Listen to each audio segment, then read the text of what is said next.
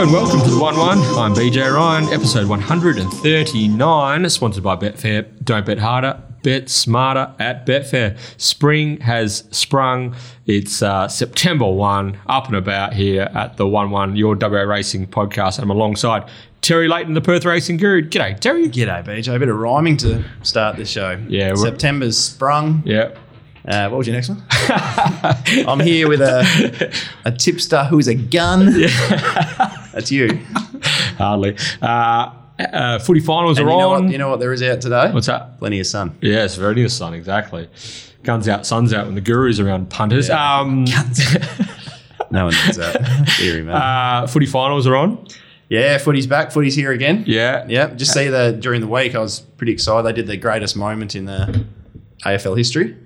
Voted on Twitter and did a knockout tournament. Oh, really? All the way down. That. Yeah. Number one was number two, runner up, I'm pretty sure, was Leo Barry's mark in the grand final against the Budgies. Yep. And number one was Brett Kirk's opening.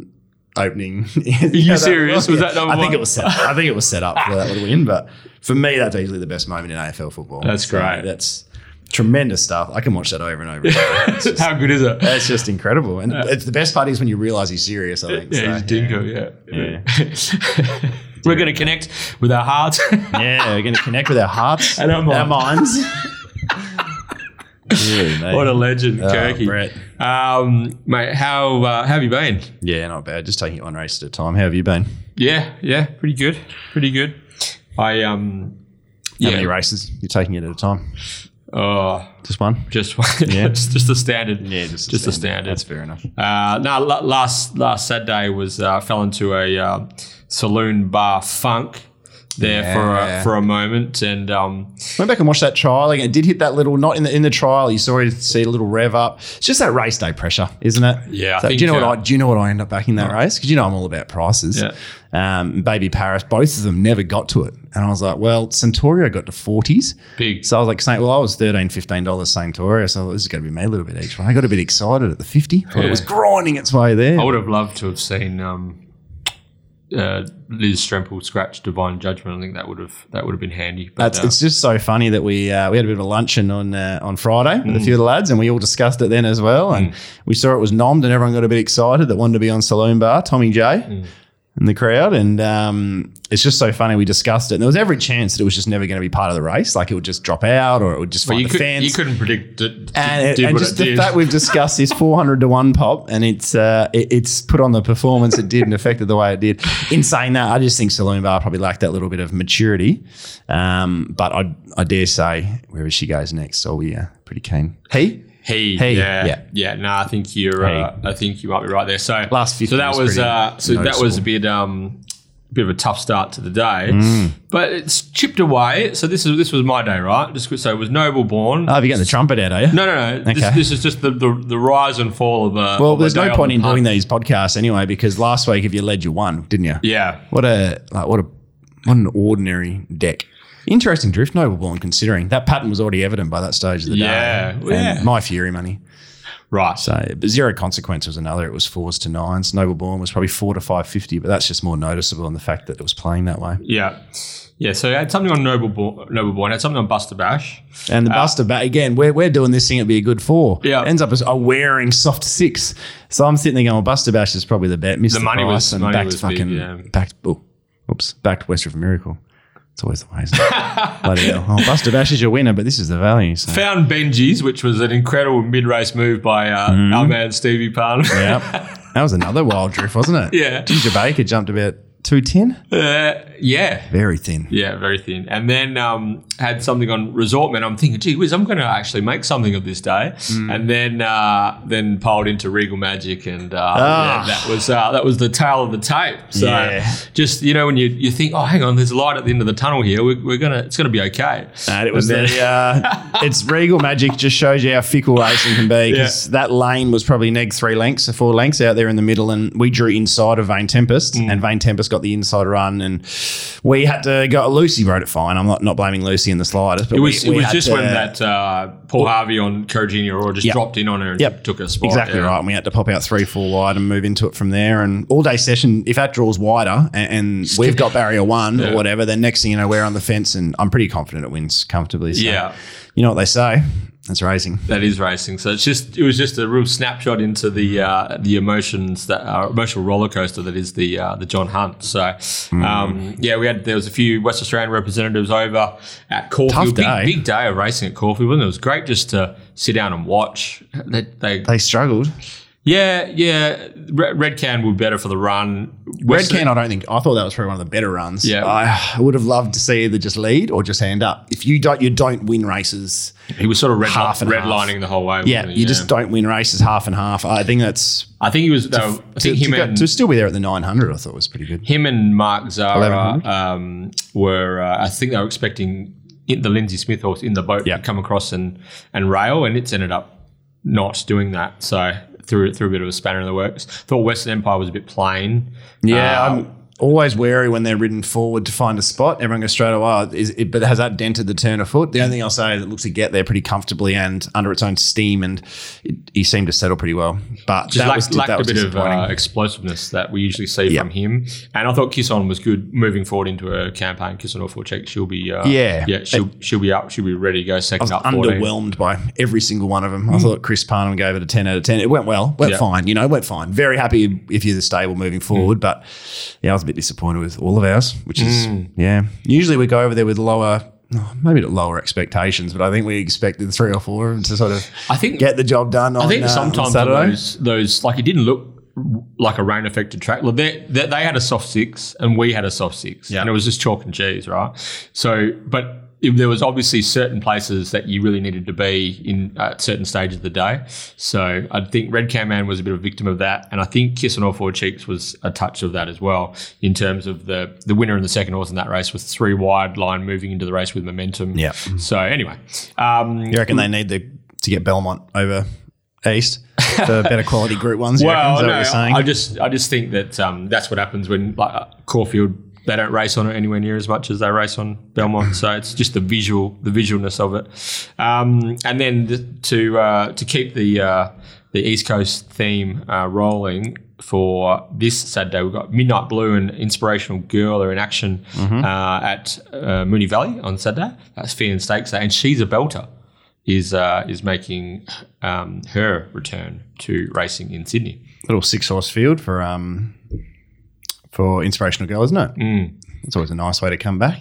Yeah. So She's a Belter's resuming in the Furious, which is race 6 at Royal Randwick on Saturday. So W Pike in the Spider. So, there you go. Yeah. So so that's all sort of heating up, and we've got the Jolly Beggar Stakes. This Saturday is the feature at Belmont, but Goldfields racing up and about with the Coolgardie Cup on Sunday. Terry? Yeah, it's all over the Coolgardie Cup as well. So I can't say there's no odds out yet. I'm protective, but it's fairly obvious, I think. Yeah, so the race for about 8 seconds. It's already won? It out. Yeah, it's all over, yeah. Yeah. White and yellow colours, maybe? Isn't that what Evelina's in? We should also mention the 1-1 podcast, Silk Colours. They're back. Who are Nick Carapalotti, our friend, is utilising as his second set. But very fittingly, it's a horse owned by a few of us. Yeah.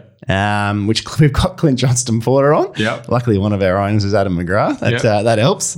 But yeah, so you'll see the 1-1 podcast, Silks. We're still yet to get our first victory after Newhad was close.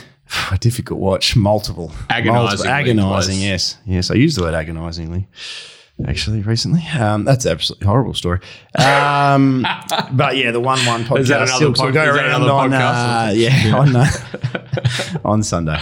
Yeah, very good. Can't wait to see the 1-1 Silks in action. And if Adam hadn't been able to book CJP, he might have had to leave the WhatsApp chat, I think. So yeah, exactly right. Yeah.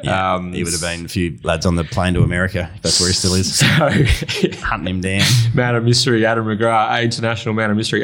So yeah, Evelina will be flying the flag for the 1-1 on Sunday at Kalgoorlie. So there's a bit of racing to get through. Only the 8 races coming to us Belmont on Saturday. So we'll get moving on the preview shortly.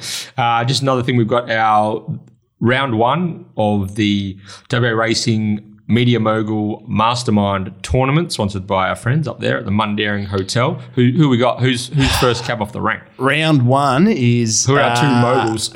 Michael Heaton, and he's taking on Mark Holmes.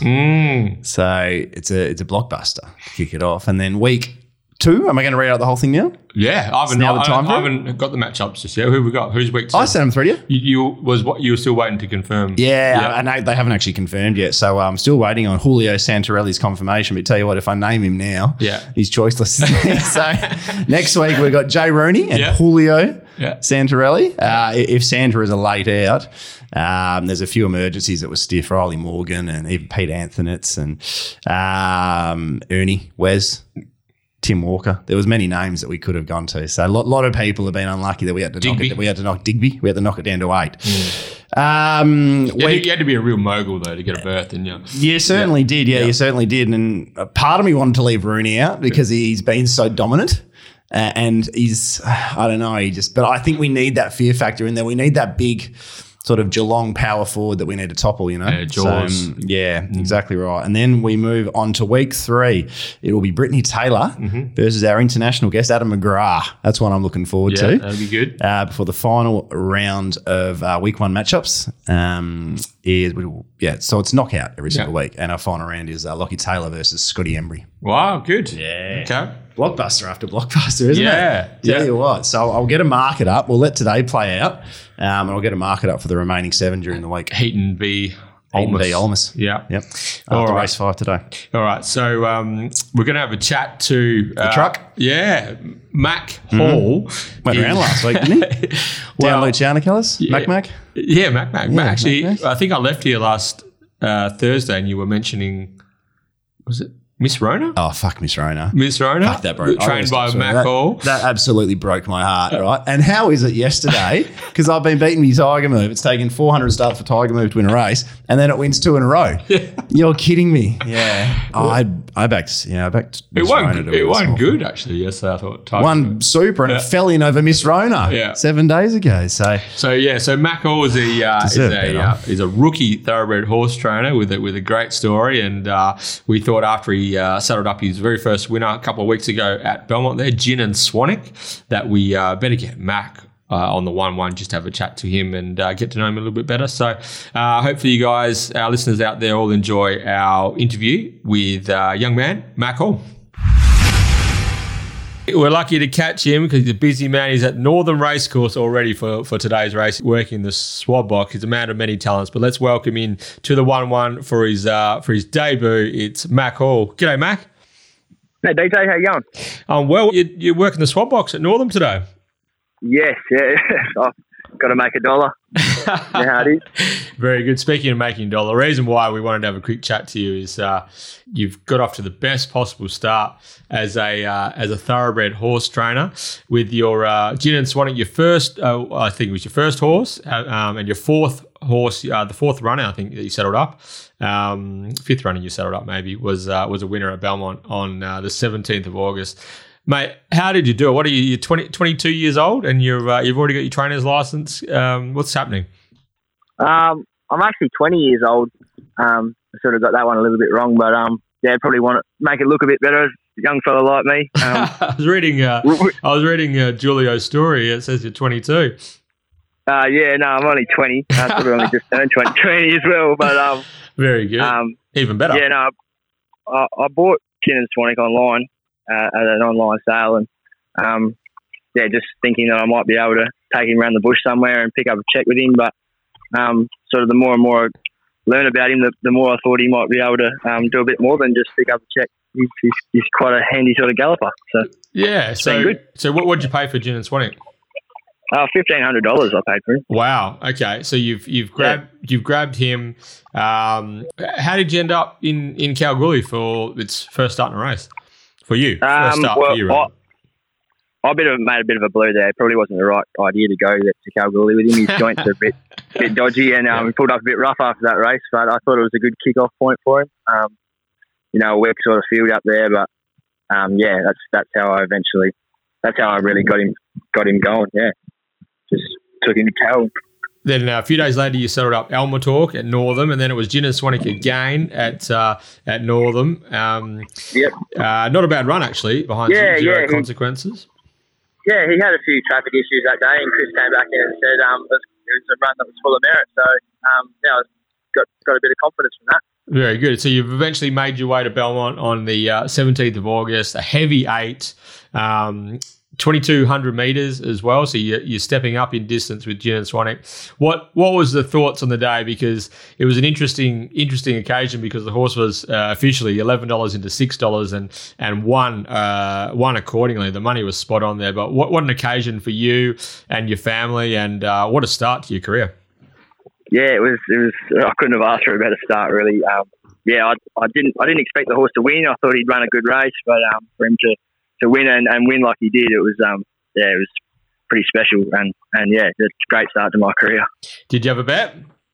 Oh, I had a little one, nothing significant, but I was sort of just more hoping than knowing he'd win.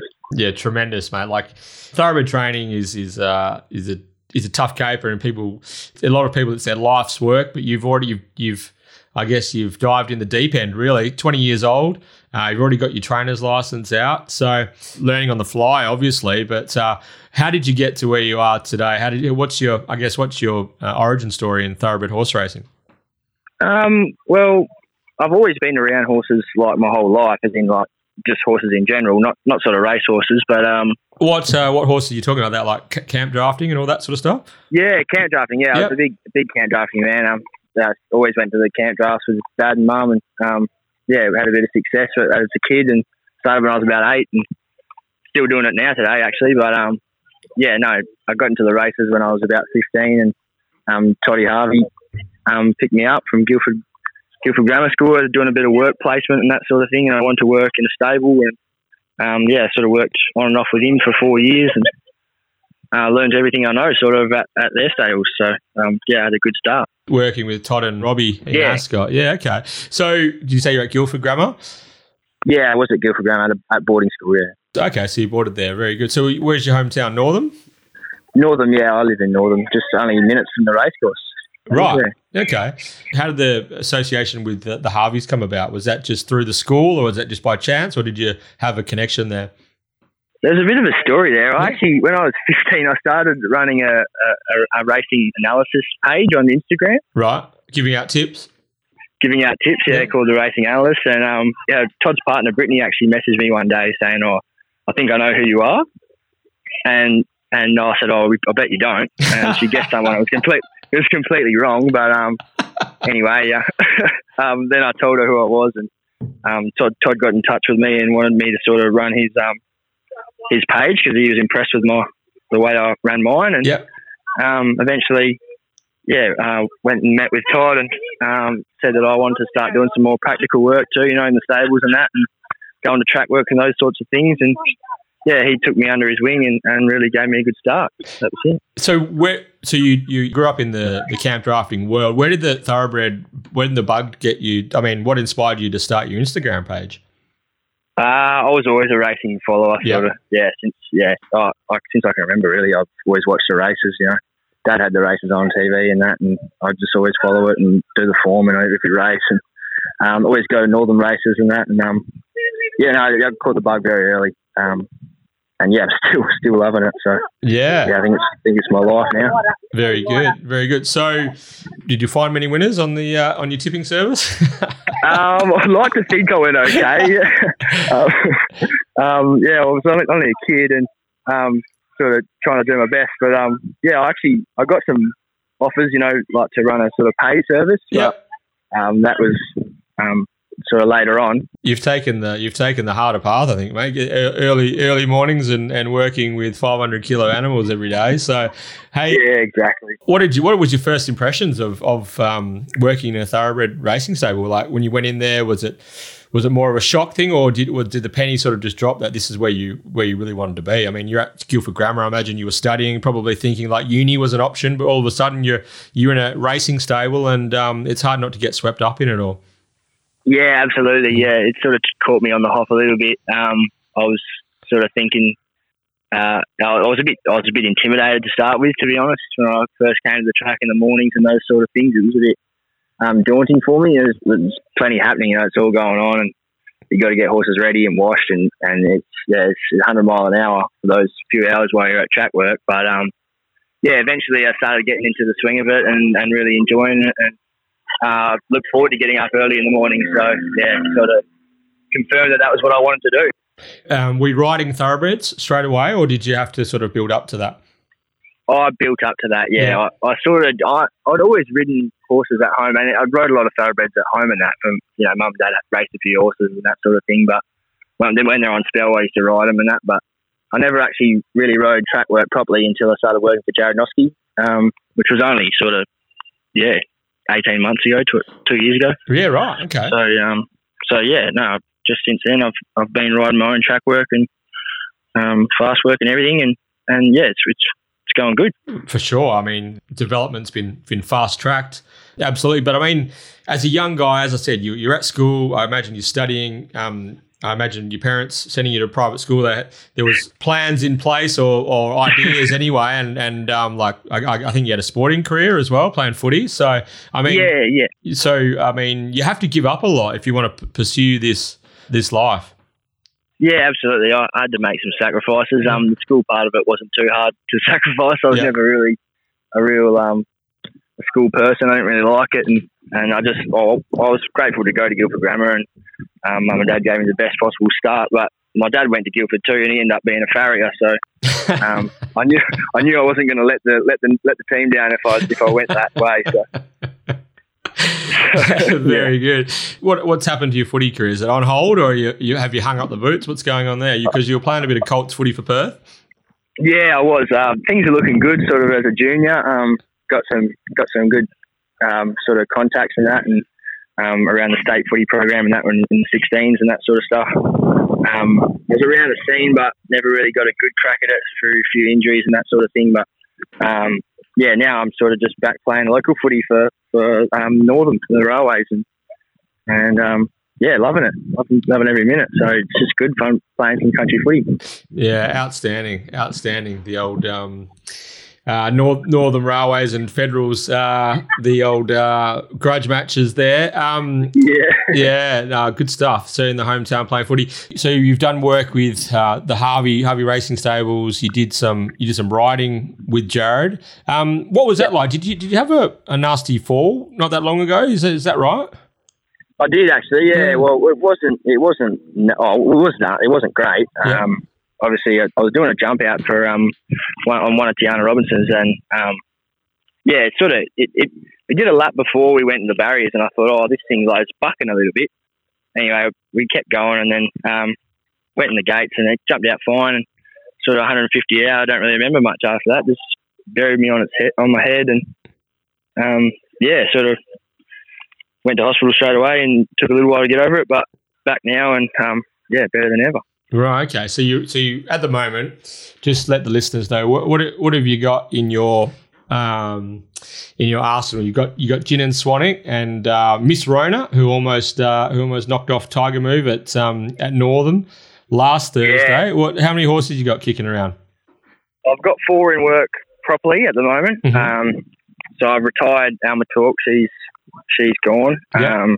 She didn't really show much, and I've got Gin and Swanwick. He's probably the stable star at the moment. Yeah. Then I've obviously just picked up Miss Rona. She nearly got the chocolates the other day, but I was disappointed because Gin and Swanwick was meant to race yesterday, and he was, Tiger Move obviously won that race, and Miss Rona ran him to a short half head. I would have thought Gin and Swanwick's a much better horse than Miss Rona, so anyway, I had to pull him out. He had a little issue, but he'll be back next week. Well, I mean, you did well with Miss Rona. I mean, that was what was that? Your first start for you? A mile to 2200? Is that right? Yeah. That was my first start with her, and I only paid sort of $2,500 for her. So, these cheapies are sort of serving me well at the moment. And then I've just picked up a horse called Pure Dynamite off Neville. Oh yes, yeah, that was an online sale as well, I think, wasn't it? Yep. Bought him online. We've just got him back. It's been there a week now, just freshening him up, and I'll target that 2J meeting that's been transferred to Belmont in a month. And then I've also got a nice little project in the background called Rommel's Return. Okay. Who he's a 4-year-old, but he's had a couple of trials and a bit of a barrier rogue. So we've got a handful there, but I think he's got enough ability to persevere with. So for anyone who wants to become a trainer, how do you do it these days, Mack? I imagine there has to be some sort of upskilled element to it, where you've had to have worked and have the knowledge base. But what else has to come together for you to get passed by the stewards, I guess? Well, yeah, you obviously have to have that experience in the racing industry, not just sort of with horses. You've got to have experience like specifically with trainers and those sort of things, and you've got to have a certain amount of references. You know, people that tick off on you and say that you're right to, handle horses and manage them and everything. And then you've got to go and have an interview with the stewards. And once that's sorted, then they tick off on you and you sort of get your license. But for the first 12 months, I've just got an owner-trainer license. So I'm restricted to sort of 5 horses in work. But in 12 months' time, I'll be able to take some paid horses. So that would be more what I'm looking to do, and end up slowing down on the breakers that are paying the bills. So what was the moment when you decided that you just didn't want to be a worker, you didn't want to be a breaker, just you wanted to train? What was the moment where you decided that this is what I'm going to do? I always knew I wanted to train, but it was just a specific moment. Was probably working for Jared Noski, and then he was moving to the farm. Obviously, he just bought a property at Pinjarra. Mm-hmm. And I was sort of like either go there with him or go home or work for another stable in Ascot. And I'd already bought a couple of horses, and I thought, we're either going to race them with Jared or try and race them in my own name. And I thought, why don't I go home and train from home? And that's where the business sort of built up. So, yeah, I just did it myself. So you're training from what's at the family property, is it, in Northern? Yeah, the family property in Northern. There's 30 acres out there, got a track and some yards and boxes, and it's good. It's a good environment for the horses. It's a bloody tough gig, the thoroughbred horse training. So what's the biggest thing you've learned at this very short stage of your career thus far? The biggest thing I probably learned from training horses is that you've got to deal with some lows. There's some real disappointing moments in racing. Obviously with Alma Talk, I took her to Kalgoorlie one day, and not that I was confident she'd run a good race. I thought she'd improve, and I took her up, and that was the only runner I had. So obviously driving 500 k's, and she was scratching the barriers. So all the way back to Northern was a pretty somber drive home, but those sort of things. And then obviously Jim the Sonic coming out last week as $1.09 favourite or whatever he was. But it's a bit disappointing, but you celebrate the highs more when you cop that sort of stuff. Well, that's the thing. That's the thing about racing that sucks you in, though, isn't it? It's that winner that we are all searching for, and then you were lucky enough to experience that on the 17th of August out there at Belmont. So, who's sort of behind you with the training operation? Is it you got the backing of your mum and your dad? Is there anyone else who's sort of assisting you, chasing your dreams? Mum and dad are a massive help. Dad steers them always a farrier, and mum looks after the place if I'm ever not there, and looks after the horses, feeds them and that. But probably just the support from other trainers is huge. You know, I can go to Todd whenever I want, ask questions. What should I do with this horse? Or what sort of things to do with like training wise, and what sort of work to use.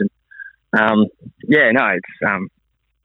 it's good. I've got a lot of support from sort of everyone in the industry. So. Did anyone try to talk you out of it?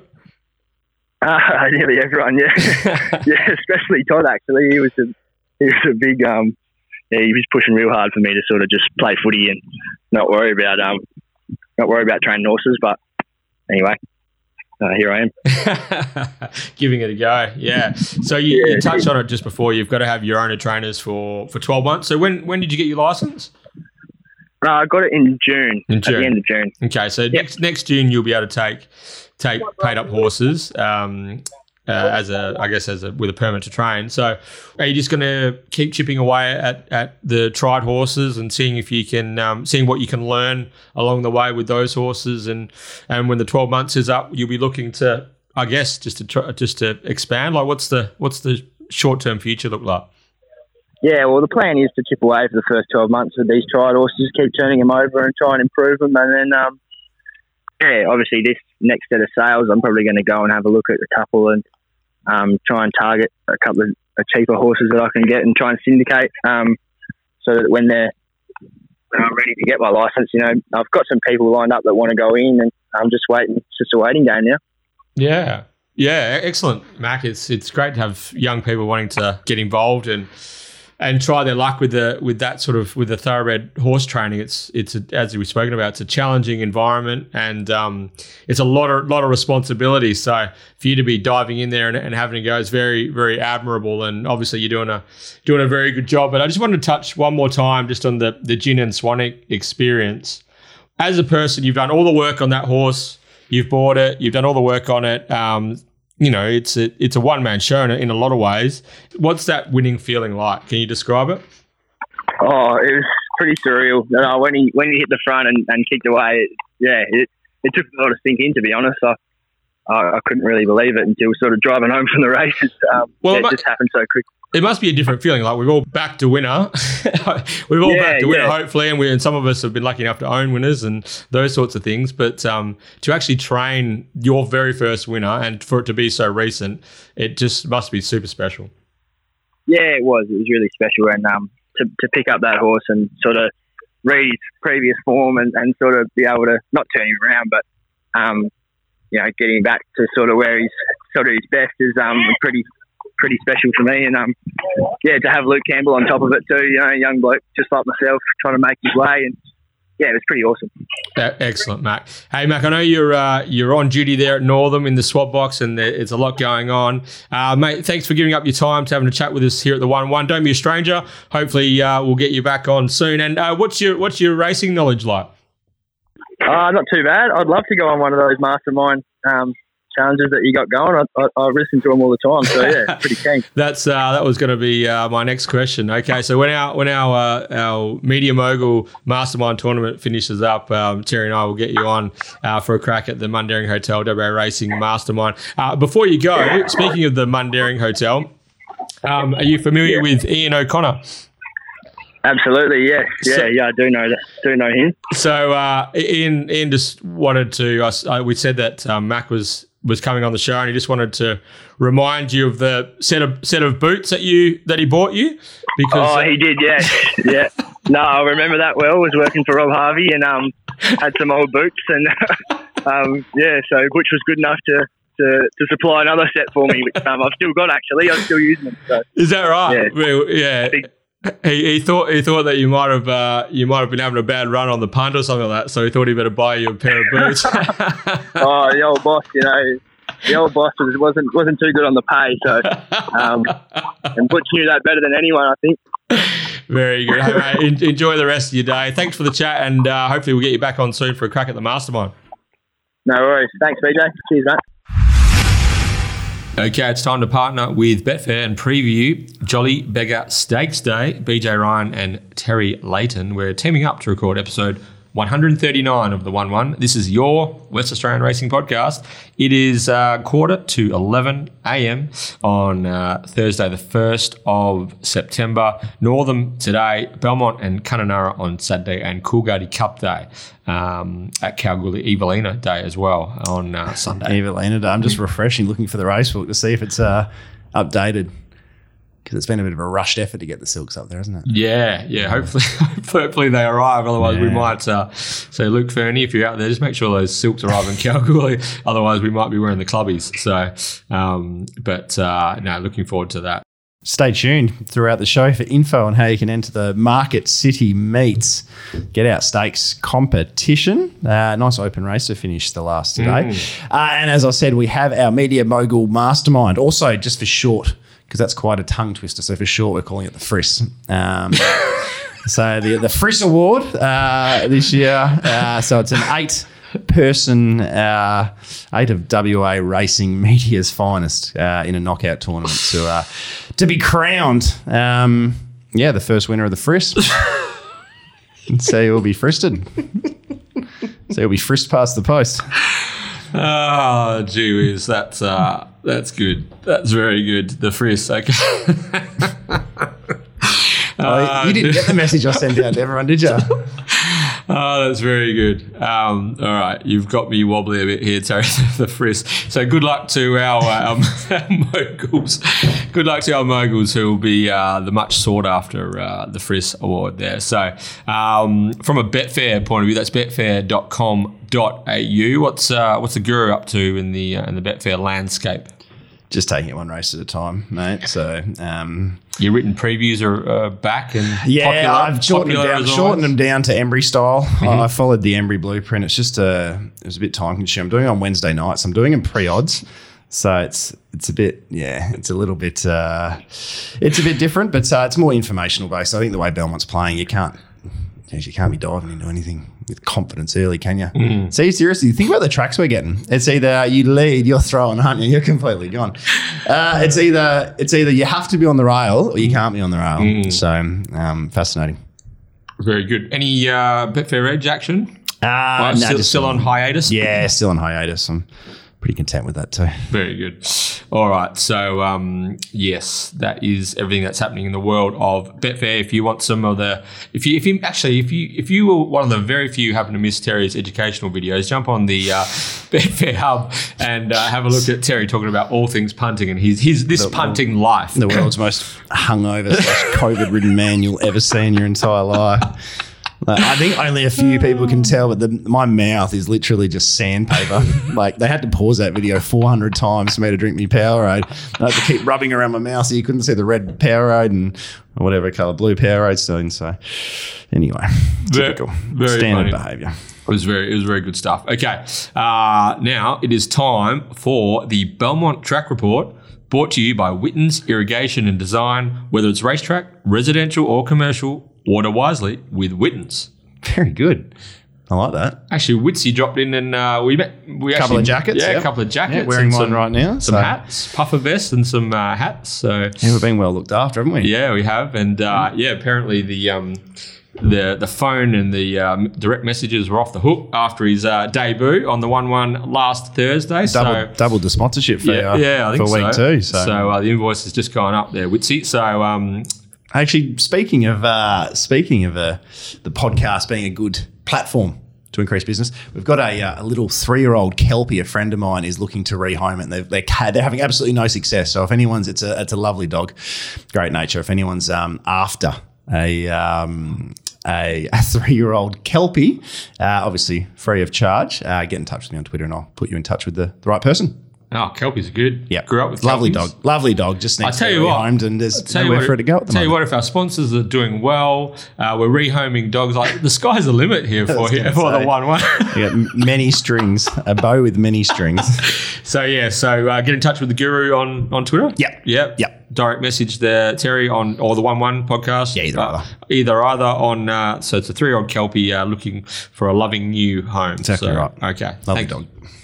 What's happening? It's a bit of a riddle at the moment, isn't it? Back to the True, of course. Yeah. Last time we were in the True, what happened, Guru? Because I tend to remember that it was very rail dominated. Well, I can't remember because I did the form for the 6-metre pad, so who knows where it'll end up playing. It's hard to do a track report. You don't know where the rail's going to be until the morning of. But it's interesting rain-wise. We've gone from 6 to 15 to 5 to 10 to 4 to 8 to 3 to 6. Now it says 2 to 4. So, which is good for the footy. But anyway, yeah, it's good for the footy. Interesting to see how much rain, how much they irrigate the track because of the expected rain. Then if we don't get bugger all, it's good for the Dockers because they're an absolute horrid wet weather side, and the doggies are one of the better ones.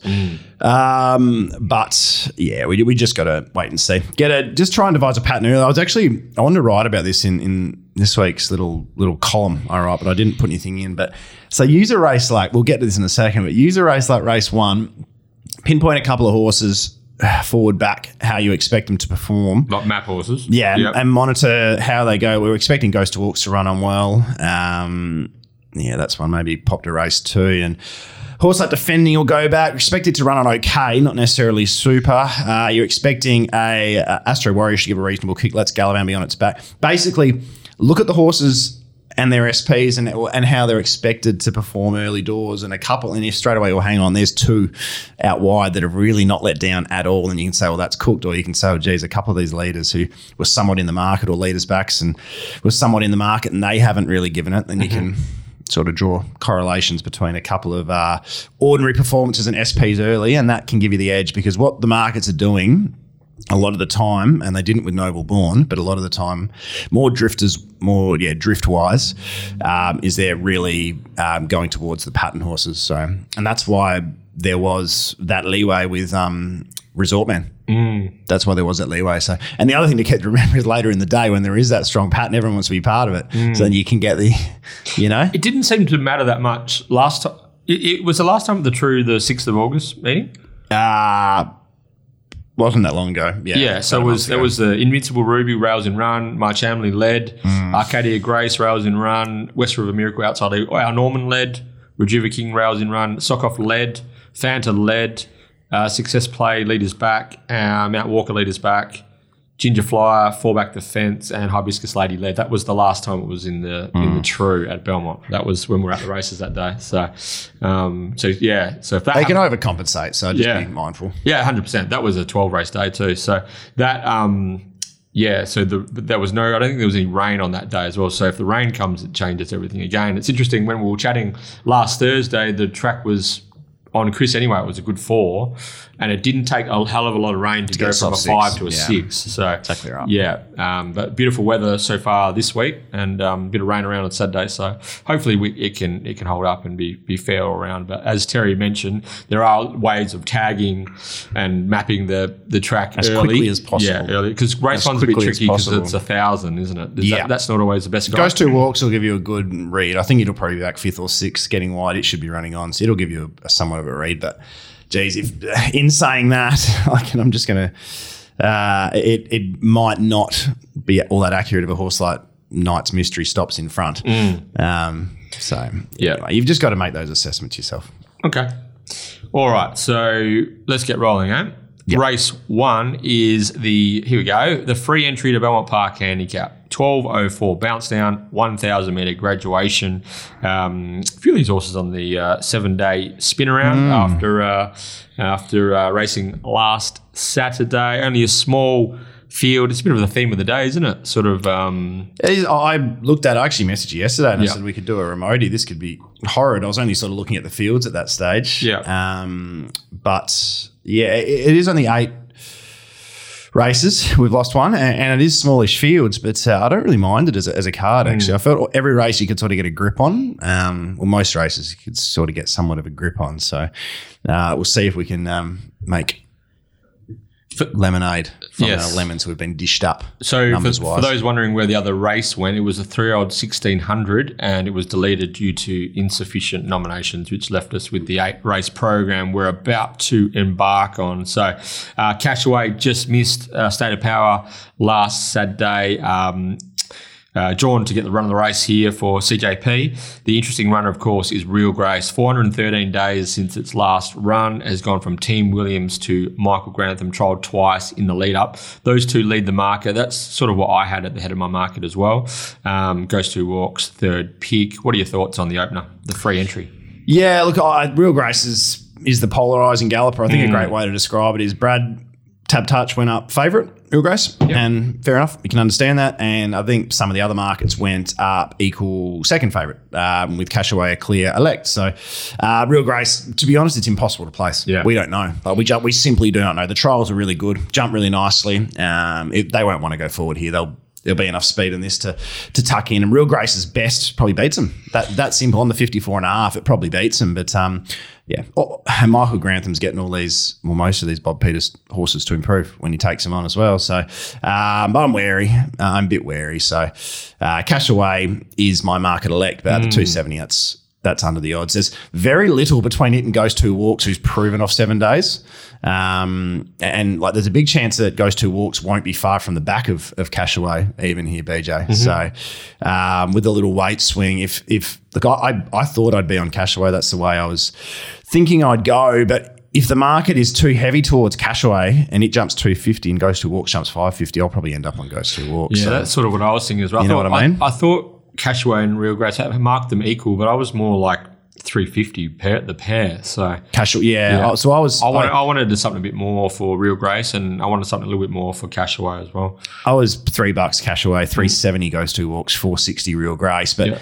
I mean, if I mark that in a different mood, I mark Real Grace favourite like Brad did, you know. So that's something Brad often says. It's a game of opinions, and this race is just we're all guessing in that sense where Real Grace is at. If you think you saw enough on those trials that she's going to be at her best, you can justify taking $4 first up over the 1,000. But Cashaway Goes to Walks will provide very solid opposition. Yeah, so I was more like 480 Goes to Walks, but I might have Ponyo a little bit on the short side, so I could probably squeeze that a bit to make Goes to Walks a bit. It sort of makes a bit of sense. He's racing so well. He's going to have if they sprint next to each other, it's going to be fascinating. So Cashaway loses gets the back loses Lactar and is Kesha's 1 for 1. Kesha's 1 from Lactar has been the primary jockey for his career best prep. The 2 kilos might be handy, plus the half that Cashaway picks up from last week. So that's a 2.5 kilo swing. Yep. Closer to it in the run. If it's a travelator though, Ponyo could lead and give a bit of kick. Well, I think Mitchell will be telling Holly, if you don't find this rail, I'll be very upset. Okay. That's my guess. Yeah, very good. I've got Knight's Mystery down as the blowout if it plays travelator wise. Yeah. I think they should be trying to kick up with Ponyo unless it becomes apparent that there'll be no holds barred from outside of them. So, for me anyway. And then you got Strathmore at 10, Athlone Castle 13. For me, that's bare bones. Strathmore's going really well. Yeah, but that's bare bones. 4-1 no cover the entire last Saturday. That was really, really, I thought an ordinary thought process ride-wise when it jumped that well, and he probably doesn't know the horse's history like we do, but its best runs have been leading. Like they had the lead was on offer for Strathmore Rose the other day. If you just jump forward and lead that race, I reckon it just about wins. We spoke about that. It might end up breezing here. We spoke about that last week where we were saying how Mika should lead, but Simon A. Miller, they got in the lab, they did the work, they realised be positive. Well, I heard that Holly said I didn't expect to be there. Is that right? Yeah. I just thought because I had it in the breeze. Yeah. 5 minutes before the race, I was talking because there was no leader. Yeah, well, that's the thing. 5 minutes before the race, I actually said to my mate, I reckon State of Power is just about going to find the fence here. I reckon I've just decided I want Harmika to be in front rather than the way it's jumping and the way the stable's going. And anyway, so I did my ass and watched it accordingly. So great fun. So for me anyway, I think the horse I really want to be on is Goes to Walks. If I can get maybe 5, that'll probably do me, I think. Yeah, I'm just going to play the market, but my feel is it'll be Goes to Walks who's the bet. Real Grace, what it does in the market will be fascinating. Could start $3, could start $6.50. Okay. Race 2 is a Tab Touch West Speed Platinum Handicap. This is a ratings 58 plus with a 54 minimum over the 1,300 metres. This was an interesting little race to talk about, Terry. Only the 8 runners, but at the moment, just on Bradbet, we've got 1, 2, 3, 4, 5 of the 8 are single figures. So opinions are going to be divided. What say you? I think most people will be opting for Strike Now, what they saw last start. Clint goes on for Brad Rawiller, which will be a positive for most as well. I think that either Ain't No Other Man or Astro Warrior take it up. I think they should probably show some intent on Ain't No Other Man and just try and lead the race. Astro Warrior, and the way Lucy rides, she lets them sort of find their position rather than bustle. So it might end up in the breeze, but also might lead. They should be 1-2 early, and Let's Gallivant leaders back and Strike Now probably 3 the fence. Makes the most sense. I think most people will be expecting Strike Now to follow Let's Gallivant, get off its back and be too strong late. I just thought Let's Gallivant's last run was better than Strike Now, and Strike Now was really good, but I just thought Let's Gallivant had no real right to sit deep, do all the work around it, and then give a kick and finish basically alongside Strike Now. Well, you can say that it ended up getting outside leader Let's Gallivant, but it took ages to get there. It just had to use a lot of fuel. So if you look at Let's Gallivant, it's really fascinating actually. Its last 6 runs, it's drawn wide 3 times and it's drawn in 3 times. The 3 times it's drawn wide, it's basically been deep the trip and it's been brave in defeat. The 3 times it's drawn well, win. Yeah. So it's just such a, and I know the Pierces are very surprised by the progression of this bloke, but it's such a tactically strong horse. And I've got to see Holly on for Taj as a positive, the way she rides these type of horses. So I've marked Let's Gallivant favourite, and I'm expecting the money will come for Strike Now. So I think it's into 320 something at the moment. I reckon 270. 270. Yeah. I think we'll end up seeing. Sorry, that Strike Now is 270. Yeah. So I'm talking. Yeah. I think Let's Gallivant will end up seeing higher 3s, maybe mid 3s, I hope. But that's the way I'm leaning. But again, say the money's heavy, Let's Gallivant, I might back Strike Now. So I'm $3, Let's Gallivant, 370 Strike Now. $7 Ain't No Other Man, upwards others. Okay. So just in regards to Ain't No Other Man, he's 35 days between runs. He was accepted to start Belmont August 13, but was scratched due to the wet track. So that's why there's a gap between them. Not ideal though, 35 days against these sort of race-hardened opposition. I don't mind Strike Now as a horse. He's just got in very thin for me at the moment. So a lot of this is going to be about what Betfair does late. As I said, I like this card because I feel confident about my markets and what I've done, but I don't know what I'm going to be on necessarily until deep on, and I'm going to be happy taking on some drifts or. It looks like that type of card early, if that makes sense. Yeah, the market really hasn't flushed out this morning like I thought. The problem is they're 8-horse fields, and if you look at Halatori and Civvy Street Evidence, they're not going to take up much market percentage. Defending's going to be last. Astro Warrior didn't show enough last start in what I feel is a harder race now to get much support, and Ain't No Other Man's the one with X Factor. Yeah. But it's hard to come at a horse hasn't raced for 35 days and probably isn't the same horse it was. Yeah. So you're left with...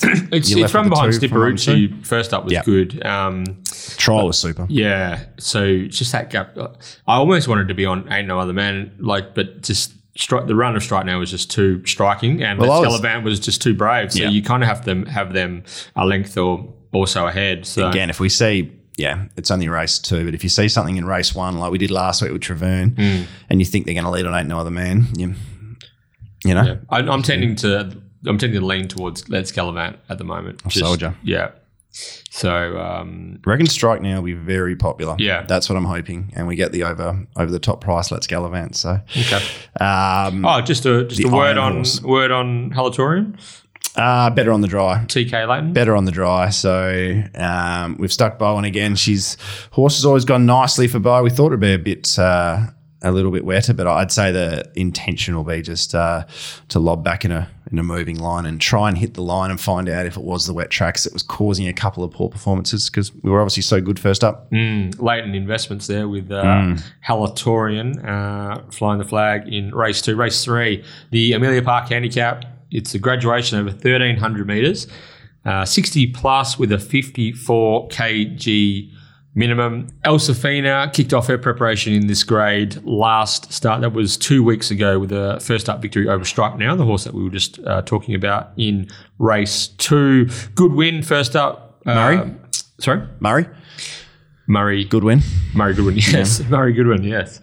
That's a blast from the past. Who do you play for? Country? He was Zimbabwean, Very good. Yeah. Jeez, you're not missing a ball the current 1 day as Australia-Zimbabwe there. Jesus, something. Yeah, that was a bit of a touch-up they gave the old Zimbabweans, didn't they? Surprising. Anyway, Elsafina resumed well. Paddy Carberry, Grant Williams, they team up again here. Super short, but probably deserves to be on the thin side because there's not a lot of depth in this 9-horse field. No change. There's been a handy pickup for Sean and Jake Casey. It's won twice. This preparation since joining suits a bloke like Pontban on as well. Hits hard, lifts. Should have been beaten by Indominus last start and goes up in weight on that, which is a bit of a worry. Yeah, Indominus, geez, that was you were on that one. Yeah, that was a bit of salt in the wounds there. Ginger Green resuming. The only other horse you can really make a case for was Enticing, who ran third behind Arcadia Grace and Keep Attacking, then came out, franked that form with a good win over Cheerful Moment midweek. That was at Belmont the 17th of August, 17 days between runs for Enticing. But it does look Elsafina's race on paper, but she's priced accordingly. Yeah, I think she's under the odds. Yeah. She looks the standout, understandably, but Paddy gave her a 10 out of 10 last start, and he also got the benefit of a track where being 3 or 4 off the fence in the straight was a spot to be. Yeah. So, a lot worked out. So back to the true, if it does play that inside pad, like this is danger. This is the exact horse you want to take on with the potential way it could play, and that suddenly makes No Change a thought process. Like at the moment, I'm not interested in No Change. Yeah. If it plays in that particular manner, it means Ginger Green. It's very, very much got a Mr. Mount Walker feel about it. Yeah. On the back of No Change, it becomes a major player if that's a nice lane. There's no setting in where I back Enticing, Simple Logic. They're under the odds. Kendall's my dad's a big improver if it's a fair track, but that's way too short. But the way I'm going to go, I just want to, we'll get to race 5 shortly, but in race 5, you got a early season 3-year-old taking on the older horses in a 66 plus far harder race called Rejuva King. And it's about $4.50. Yeah. Very short. And here you've got a early season 3-year-old taking on the older horses in a significantly easier race, in a race that maps brilliantly in. and it's unwanted. It's $10 each way. Great Hoya. I don't quite. So that, to me, there's a little bit of a double standard there, and you go, well, the Great Hoya's not going well. I think the Great Hoya's going great. Its 2 best runs this campaign. Well, one of them was in a photo with Rejuva King again, and this is a significantly easier race than what Rejuva King faces. They've dropped its 2 best runs are over 1,200. It's come back down to the 1,000 in its last 2, and I thought both are really nice runs. It ran the quickest last 200 behind Just Go and Rupert's Empire and fast race actually. Yeah, fast race, and it just a few little things went wrong, and it had to carry the 60 that day against a lot of impressive runners. And then, so I really like the rise to 1,300. That's the first thing I quite like here. As I said, I think its best runs have been at the 12, and I don't know why they'd drop it back twice to the 1,000 after those 2 really strong efforts. I think it lands on the back of the Breeze horse, who was the Breeze horse, BJ? Simple Logic, probably. Yep. Could even Breeze itself. Yep. Could even... I had a breezing, yeah. Yeah, could even, if Ginger Green can be a little sloppy at times away, could land back of No Change, which would be ideal. Look, I don't know how it'll go in this grade, but it gets a nice allowance. 64.8, it gets in with the 54, so it's 4 points, 2 kilos. Probably would be eligible for a bit more than that, actually. But still, it's nicely in. And just for a point of difference runner, each way, the Great Hoya. I think it's eligible for 2.5, so it's half. Yeah, it's missing out half a kilo. So it's really good. It's actually really good placement. Yeah. It ticks a lot of boxes for me. So at $10 each way, I'm happy having something small, very speculative on the Great Hoya each way. What do you reckon? Yeah, I'm with you. My Auntie Carmel's horse, actually, the Great Hoya. Oh, really? She's got a sort of. Oh, you're on the Great Hoya too? Yeah, I like Great Hoya. Yeah. We're giving it the Great Hoya. Yeah, I think that Just Go race is going to be, there's going to be some form that emerges from that. I reckon that'll be a reference? Yeah, but also the coming back to the 1,000 was kind of bizarre for this horse. It might have just been a programming sort of restriction there that he had to head in that direction, Paul Jordan and the camp. But if you go back and watch its last 100, last start, it was just like, okay. With 60 as well. Yeah, it was really hitting the line. Got back further than usual from gate 2 on that occasion. It just sort of was interesting how it struggled to keep up over the 1,000, but better suited under a bit more of a lesser pressure 1,300. Great Hoya, I think, is the value of the race. Yep. I was $9. So yeah, I actually marked it equal favourite, but yep. I knew that Alsafina was going to be $2.50. So yeah, sometimes you got to throw a bit of caution to the wind, Yeah, I was sort of 369, and I had damn, she's fine. and I had who did I have my $6 chances? No Change. Were No Change and enticing. Actually, you don't have Ginger Green in the market. That's just we can read something into that. Work if you out. It can't go. BJ's telling us you can't lift its legs. Let's listen to that for some mail. Ginger Green can't win. Yes. So Great Hoya. Yeah, Great Hoya each way. Yeah, TGH. as long as I reckon there could be some support. I reckon it's got the profile of support running. Yeah. So, but yeah, I'm not jumping out of my skin to be on. We'll learn a lot. Good luck, Auntie Carmel. Also, my father, Bernie Ryan, shout out to Cups, phoned me on the way in, and he said that it is the happiest of happy birthdays to none other than Dashing Dan Miller, one of the all-time West Australian racing legends of the game. Dashing Dan, 75 years young today. Oh, happy birthday. Yes. Did you get a few collects on Dash and Arthur Mortimer? Kirov boy. Yeah. Nick Lurch. Yeah. I don't know if I backed Nick You love that horse, eh? I don't know if I backed Nick Lurch. 100%. The one thing with Danny, you knew how he was going to ride him. Oh, mate. For our younger listeners out there who missed the deeds of the mighty Northerly, the Fighting Tiger, jump on to YouTube and type in I think it's 2001 Railway Stakes. I think Brad put up this morning? He put one up on... just fantastic. Dashing Dan Miller aboard Northerly. I think he was only having his 5th start in a race.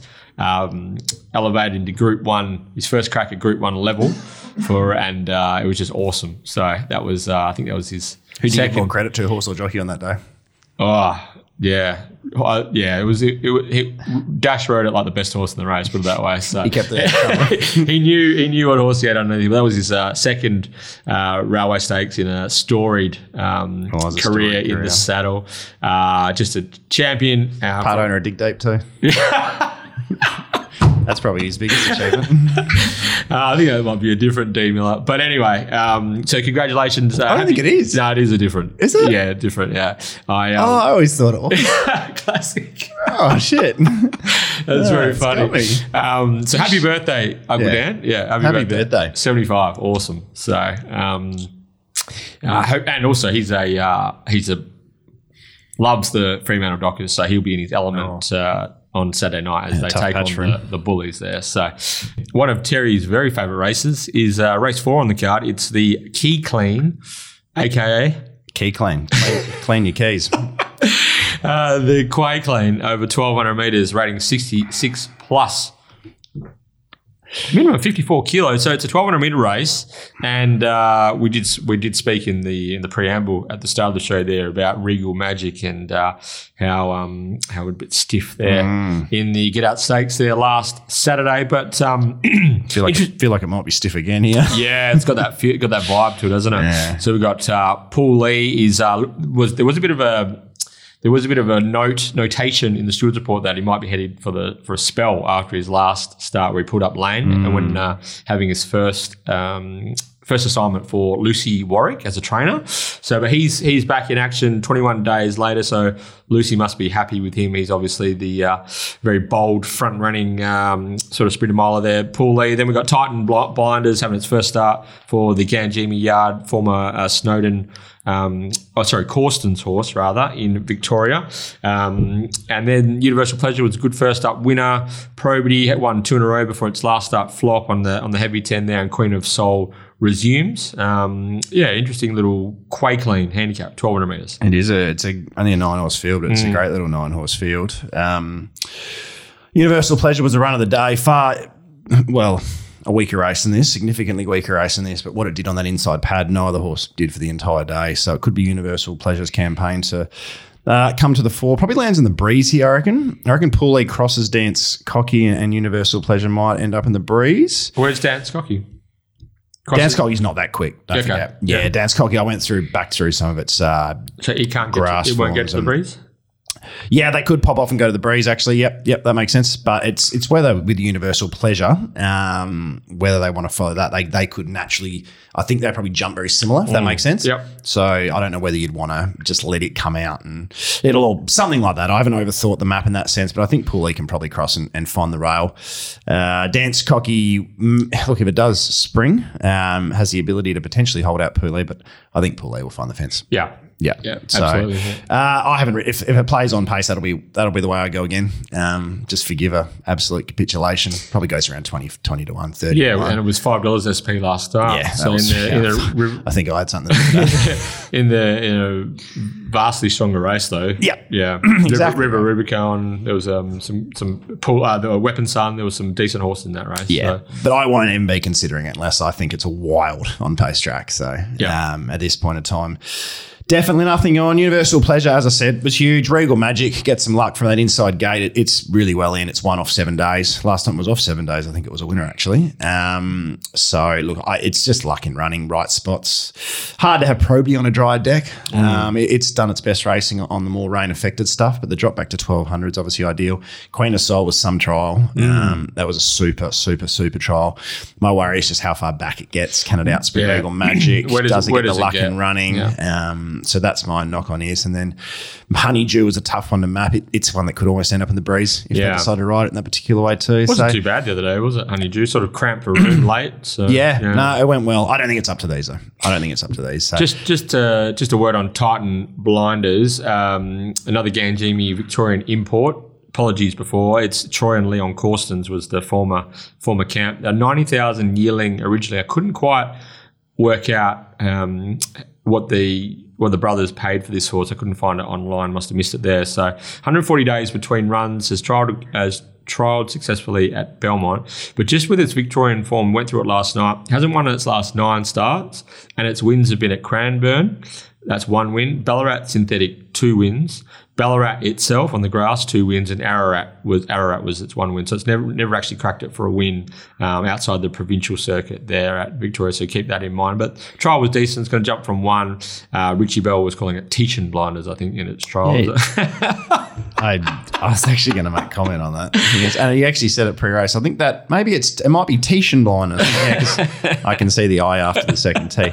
Look, I'm 350 Universal Pleasure Regal Magic. I had them clear ahead of the market the way I expected. I was $4 both of them, yeah. Yeah, but I'm not having a bet at this point in time. I'm, like I said, if I'd consider Pool A, I'm still $15 at the moment, but it all changes on the day. So if they're making ground out wide and Queen of Soul drifts to a price, that's one I'd not completely write off. But good little race. We'll see how it's playing. Yeah, Universal Pleasure for me. It was a good result for us first up there with the late drift, and just always thought that even if you go back through, I backed out at the drift. Did you? Yeah, because the fence was. That's cooked. right. Yes. I think it was the right thing to do too. Yeah.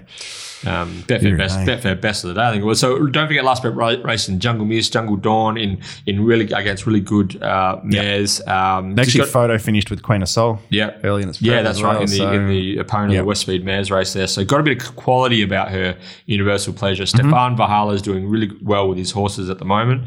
Got one of the more exciting 3-year-olds in his camp as well. So Universal Pleasure, Stevie P. That'll do me. Yeah, looking at the current markets, I'm $3.50 a piece. It's $4.40 at best. So I'll, for the sake of a tip at this point in time, I'll go with you. Drum roll, because we're going to take a break. And here we go. We'll be back with the WA Racing Media Mogul Mastermind Tournament, round 1, week 1. Here we go. All right, BJ, it is now time for the Mundaring Hotels WA Racing Mastermind competition. A bit of a flavour this week. Tournament begins. Tournament does begin. The media WA Racing Media Mogul Mastermind, also known as the Frisk. And it's week 1, and we have 2 of the biggest names in racing. Yeah, huge. Huge kickoff here. We've got, actually, before we do that, quick mention to our good friends up at the Mundaring Hotel. Yeah. Ian O'Connor, Heart of the Hills since 1899, located Jacoby Street, Mundaring. Ian O'Connor, the publican, tremendous fella, loves his racing. Get up there, say good day, have a chat to him. He'll give you the red carpet treatment out there on the big deck of the Mundaring Hotel. Feed, flutter, frothies, all happening. Okay, our 2 moguls to kick off. This is round 1, week 1, round 1 of our Media Mogul Mastermind tournament. So let's welcome in our first mogul all the way from the east coast of this great nation. It's Mark Olmus. Hello, boys. When are the moguls dialing in? Well, apparently the stewards have called, and a protest has been lodged because you're no longer West Australian based. So your eligibility is being questioned. I think the phone call is coming through from some people at the West Australian newspaper. So we'll see how we go there. We'll try and. So without giving away who our next guest is, does that mean I get handicap points or anything like that? Nah, not at all, not at all. But it's a pleasure having you on the show again, Mark. How's life been over east for you? Yeah, really well, mate. Thanks, Guru and BJ. Yeah, life's great, mate. The racing is really hotting up over here, and it all builds towards a magnificent WA revamped carnival, which I'm particularly looking forward to getting over for. I'll try to sneak a table for Winterbottom Day and have a really good day out there at the best track in the country, Ascot. Is that work orientated or just coming over to for a couple of lubricants? A bit of everything. I've got a wedding the day before down at Dunsborough, and I'll spend the week down there, and then I'll spend a couple of nights in town, which I'm particularly looking forward to, mate, because I think the Winterbottom, it's shaping up to be obviously a lot to happen before then, right? But it's shaping up to be a really good race once again, and Elite Street, I'm sure he'll be in the mix. I was trying to get Danny to push him for a spot in the Everest, but it looks as though his target will be in WA, where he's better suited, that short dash straight and a firmer track. Weak as piss in my mind. Weak as piss, should be going the Everest. What about Shackleton? Yeah, I was trying to push Danny. I was giving him a real shove, Danny, and I said, mate, just geeing him up through text message and saying, you got to have a crack, you got to put your hand up and see what's going on out there. Like, he's a good horse. And I was thinking, if Godolphin don't have anything, maybe he could go in there being by Street Boss or something. But anyway, I'm looking forward to seeing all those horses. I think everyone... extra because I didn't want to be asked about the horse you're going to ask me about, BJ. It'll be a pleasure to welcome you back to the West Coast, Mark, for a Winterbottom day. But are you worried about the weight for age conditions for Shackleton or Winterbottom? Or? Are they digging up the track and making a dirt track a little more? They need to do more than that, I reckon. They need snipers on the roof, I think. Yeah. Well, you better get... he's doing a great job, isn't he? He's doing a super job. He is. Roburn specialist. You better talk to the game. Jimmy Brothers, make sure Thomas Magnum is going to be in action on Winterbottom Day as well, Mark. The porn stuff. Yeah, what a great name. Yeah. Love that name. He needs to get his manners in order, and then he'll pick up a race or two. I'm not sure about a Winterbottom. Would love to, but just needs to sort his manners out, and I'm sure the Ganjamies will do a good job of that. You'll have a bit of fun with him, Mark. You are Mogul number one on today's Mastermind tournament. Let's bring in. He's been waiting patiently. Our second Mogul here. Next cab off the rank, none other than Michael Heaton. Welcome back to the 1-1. Hello, boys. Great to be back on. Did Michael even know he was on, or have we just caught him on the hop? Yeah, well, it sounds like he's on. It sounds like he's on the low. But Mickey, we haven't had you on for a while either. Would you to have Michael Heaton back? Yeah, on the show? You do like coming on around Easter. While. Yeah, yeah. Usually, sort of Christmas treats, Easter treats, anywhere where there's a special occasion on where I can just clean up the mess is probably preferable. After shopping day, usually is when you prefer to come on. Whenever the pantry is as full as possible, and but how's life for you, and how's being a father treating you, Mickey? I'm not sure. Yeah, very busy on all fronts. On both the work and the family fronts. Work's going well, doing a lot of different things. I must be on this because I think all the other media people in WA are away. Brits in Mykonos, Julio Santarelli's gallivanting in Melbourne, bloody Lockie's off to New Zealand on the weekends, and old Kalgoorlie battler like me is just burning the candle at both ends. But well, you must be getting excited because your old hometown's just about to fire up, Michael. Yeah, I won't be able to get there this year, unfortunately, but looking forward to that. Coolgardie Cup this Sunday. Are you boys heading down? Heading up? Terry will be there for the round week. Hannon's through to Cup Day, I believe, but wouldn't miss it. Yeah, so no Michael Heaton is a big scratching. That's a massive scratching. That's a massive ripple effect for the round, isn't it? Shut the doors at the Gold Bar. Don't even bother. Yeah, I'm not even going to. I'm not going to come either because oh dear, man, shut the round down. Forget it. Close the doors, Mike. And just touching on your one of the main men there at the Pierce Brothers Racing operation. The boys are up and about at the moment. Plenty of winners lately. Yeah, absolutely. They're placing their horses really well at the moment. I think they've had about 5 or 6 winners overall for the season so far, and still some nice unraced horses that are coming through as well. I think they'll have a good crop of 3-year-olds. They had about 20-something 2-year-olds and only a few runners, but a couple of winners still. So looking forward to their next 6 to 12 months. Yeah, it looks like they're just about to flex their muscles again, the Pierce brothers. So, all right, gentlemen, your names are your buzzers. You both have played this game before, and to be crowned the week 1, round 1 winner of to move to the semi-finals of our Media Mogul Mastermind tournament, you'll need to be the first person to answer 4 questions correctly. Okay. Terry, you want to go? No, you're up. I'm thinking about my first segment. I got to. All right. Mark Olmos, are you ready? Ready. Michael Heaton, are you ready? Ready to go. 3, 2, 1. Okay, guys. Before we do the Who Am I, we're just a little new segment we're going to bring in for the Friss. So I'm going to ask that it's going to be called Who Was the Last Jockey to Win a Board? Okay, I'm going to name a horse. Someone's going to have a crack, And if they're wrong, the other person then has a go, and then the other person, then the other person, and until somebody gets it right. So basically we keep going until somebody gets it right, but you don't get 2 guesses in a row. Does that make sense to everyone? No worries. So we still buzz ourselves in? Just for your first one. After that, you don't need to. So just for whoever goes first to buzz themselves in, there's going to be, it's first to 2 points to get this first point. So you have to get 2 right. Okay. Everything makes sense. Who's the first horse escalating? Yeah. That's good. That's not a bad little start, actually. That is fantastic. I've erased, I've spent a fair bit of time in the psychiatrist chair to forget about escalating, actually. So. And in the accountant's office as well. Deary me, and the accountant, $180,000 of horse flesh. Thanks for that one, boys.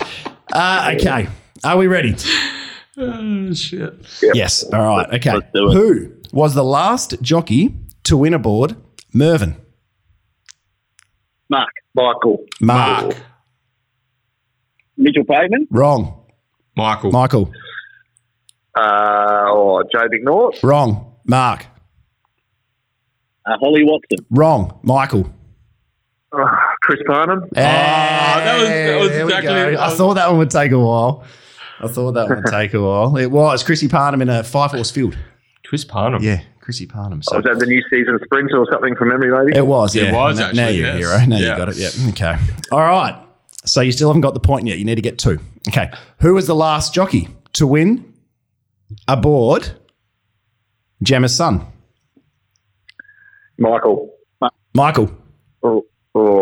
Christy Bennett. Oh, dearie me. He's He's gone done bang, it. bang. Yeah. He's gone bang, bang. I didn't even get to go through some of the other good ones I had here. So Save them. there you go. All right. First blood goes to Michael Heaton. 1-0. Okay, so he's on. It's 1-0. Can we just double check my lines, okay, boys? The good thing is you've lost 2, but you've only lost 1 point. So it's actually, you're basically in front if you think about it that way. Hey, Mark, we've got a greyhound racing Who Am I question coming Oh, dear. All right. Okay. Who am I? I earned $879,610 over a career which saw me race in 3 states, Western Australia, South Australia, and Victoria. I debuted in 2014 when my trainer was a young Simon Miller. I failed badly on debut, running 7th to Rebel King. I was immediately tipped out before returning and winning with a leg in the air with Jason Whiting in the saddle, again for Simon Miller. Jason wouldn't ride me again until... Mark. Mark's gone early. Miss Rose Balago. No. Oh, he's gone really early. Well, Jason wouldn't ride me again until I was successful in a Pinjarra Classic a couple of years later. I strung 6 wins together in mid-2015 before returning in early 2016 and winning the aforementioned Pinjarra Classic.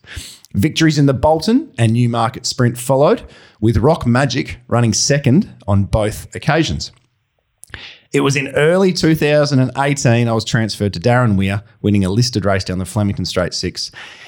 And I also finished an agonising second to Dothraki in the Group 2 Bobby Lewis.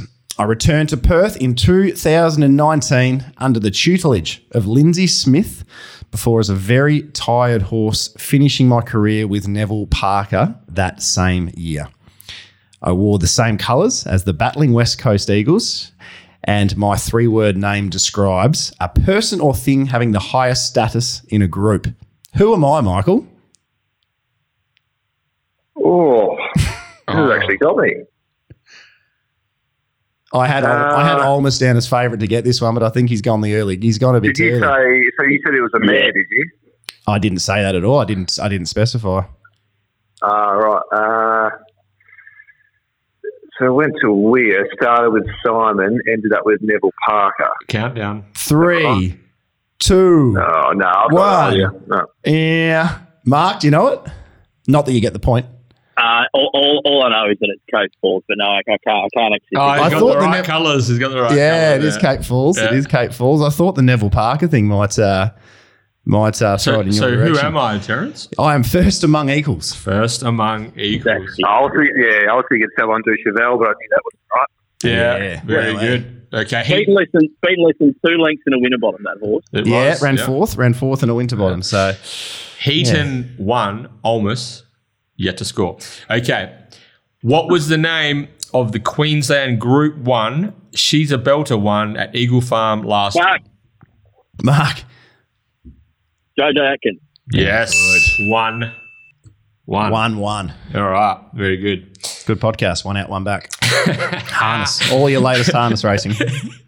Okay. Who rode the 2021 Coolgardie Cup winner, Western Temple? Oh, Michael. 2021. Was was it soon, champ? Clint? It was not Clint. Mark. For the steal. For the steal. I'll give you 3 seconds. Temple. Mickey Pateman. Yeah. It was. Incorrect. It was Kira Yule. A little bit of a tricky question, that one. It was Kira Yule. Yeah. 1-1. All right. Carragini Aurora ran third behind what star filly in the 2020 Raconteur Stakes at Belmont? Michael. KC? Yeah. Correct. And the Sunshine Band. 2-1 to Heaton. Good thing beat that, though. How many times? That was a good thing. Pikey was on, wasn't he? Was Pikey on? He was, yeah. Yeah, Pikey was on. I do remember that. Okay, next question. How many times did Idyllic Prince win the Goodwood Sprint before? Michael. 4? Yeah. 4 is correct. So that Four-timer. the final bit of that question, before the race was eventually renamed after him. So it was 4 times for Team Taylor, the Goodwood Sprint with Idyllic Prince. So it's 3-1 to Heaton. Okay, here we go. Inspirational Girl defeated Zaki to win what race at Flemington? Mark. Blamey Stakes is correct. There's a bit of a theme here, isn't there? There's been 2 Why did they Eastern cross States. the Nullarbor? I've got no idea. 3-2 to Heaton. All right. Tin Snip. Okay, next question. Tin Snip, Specialism, and Kelvin ran the trifecta in what featured 2-year-old event in 2019? Michael.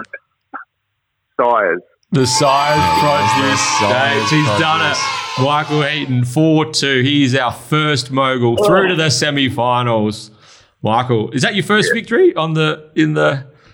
Yes, it is. I was actually only thinking the other day. I haven't sat on the big deck for a while, so I'll be looking forward to Well, if you wait, just plotting myself on it for a while. if you wait till Mark's back in WA, you can probably take him up with you. Yeah, family atmosphere, Michael, so you can take young Max up there as well. So, no, very good. Congratulations. Michael Heaton is through. Just on that.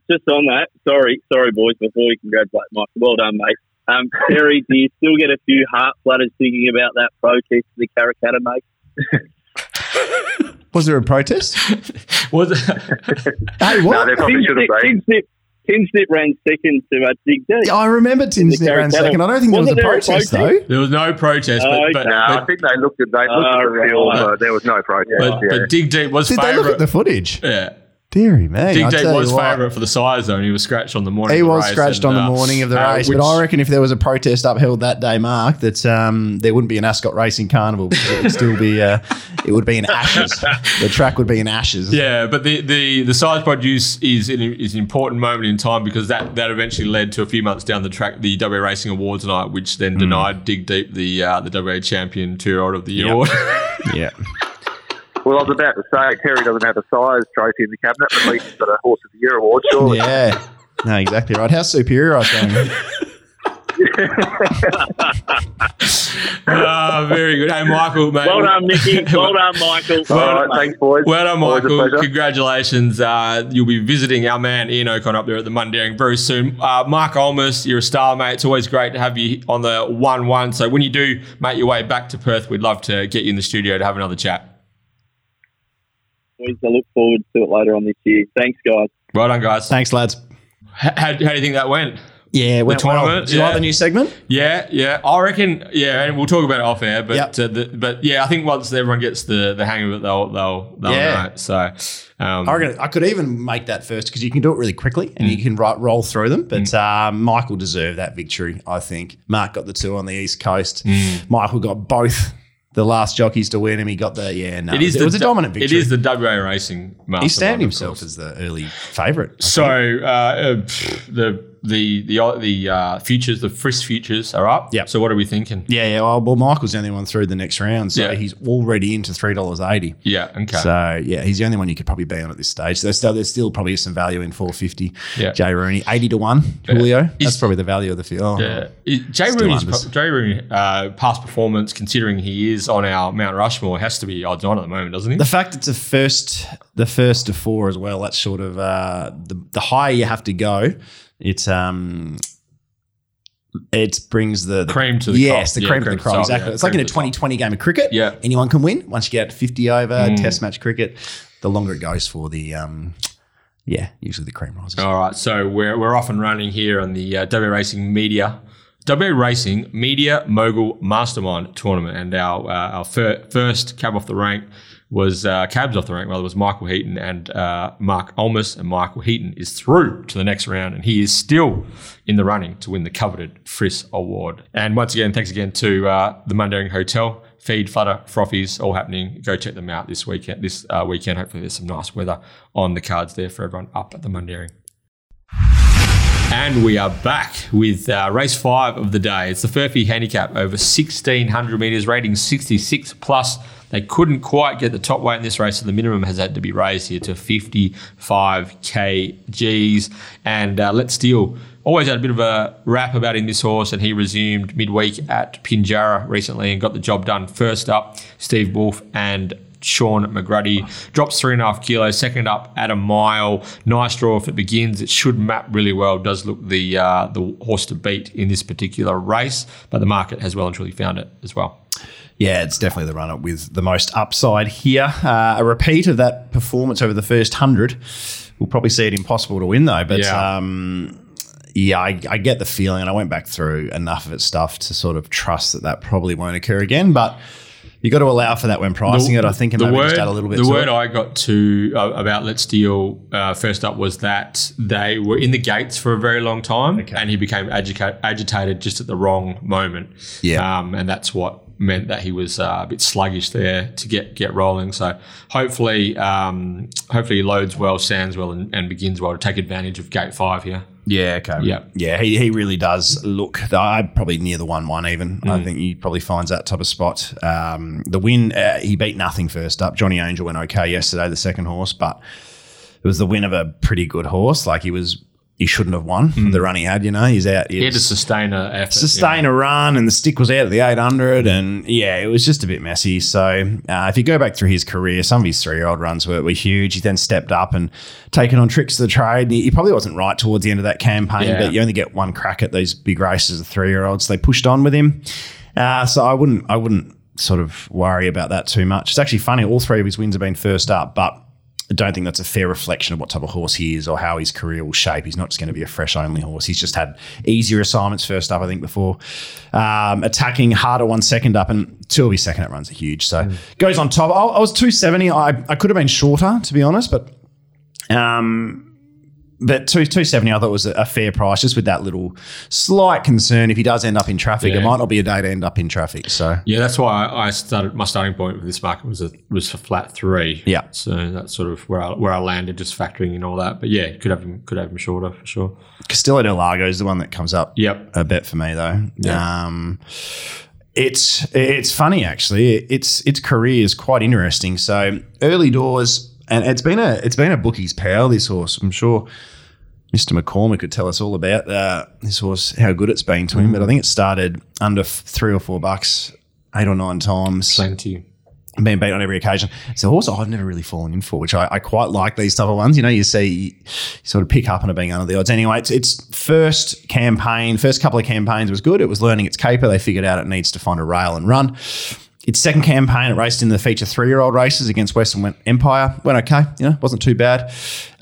Its next campaign is a really interesting one. So first up, it went around at a $3 favourite with Angela Johnston on, and it was an absolute shit show. Like nothing went right. Didn't find the fence. It didn't get anywhere near it. Forget it went round. 4 of its next 5 or 5 of its next 6, it ran into Big Screen, right? Yeah. And Big Screen found the fence on every single occasion. So it was forced to breeze. And it's just it's not as good as it's not as good a horse when it's unable to find the breeze. The other one out of those runs, where it didn't run the big screen, it won by 4 lengths. With who on board? Chris Parnham. With Chris on board. Yeah. It's following start after running into big screen all those times. It drew 13 over 1800. I don't have this in front of me, by the way. I'm doing this from memory. It drew 13 over 1800. Gave a big kick and was only grabbed by Holy Enchantment, who there's obviously out, especially at the time, there was a reasonable spruik over. It then stepped up to a staying trip twice, and for me, that doesn't matter what happened then. And it went okay. It wasn't too bad, but it doesn't matter what happened over the staying trip then. So you look at its whole career, and it's 2 for 20. Not how you want to start an innings, but I think it's been pretty stiff. I don't think much has gone right. First up, really good. Well, it's to produce its best, it needs to get a certain setup for it, and exactly more often than not, hasn't been able to get that setup for it. Yep. But it looks like it's going to get it on Saturday. Yeah, exactly right. First up, it's gone super behind Multinational and Benji's. A horse you always felt would need a run, and last time out, it's led, given a really big kick, and finished in a 3-horse photo with Karamundai and Ginger Baker. So I think looking at Karamundai and looking at Let's Deal, I think Let's Deal is going to be a far better horse than Karamundai. So that's why I've got Let's Deal shorter in the market, and normal luck, I feel that's the way it'll go. But Castillo del Lago, Chris Parnham going on is huge. Up to the mile is perfect. I believe that's the right journey. And a little bit of rain around won't hurt. The potential inside pad being good. The fact that I think it can shake off inflation in the breeze. The leader's back horse is a danger. Catalpa. It'll improve big time with Harvey going back on for the kids from a good draw. But yeah, Castillo del Lago might be the forgotten horse here, and there might be a little each way if you're not getting the price. Let's Deal. So might look back the pair actually. So I really do think it's those two, and then Catalpa maybe $8-9, and then the rest. Could not have the rest at all. They're all back markers. This isn't a back marker race. Yeah, and also just touching on Rejuva King once again, the reason why he's in this race, which isn't perfect for him, is because that 3-year-old 1600 was deleted on the day, which would have been a much more suitable assignment. So the Dan Morton was given the option to go into this race if he wanted to run. The horse is ready to run a mile with races there.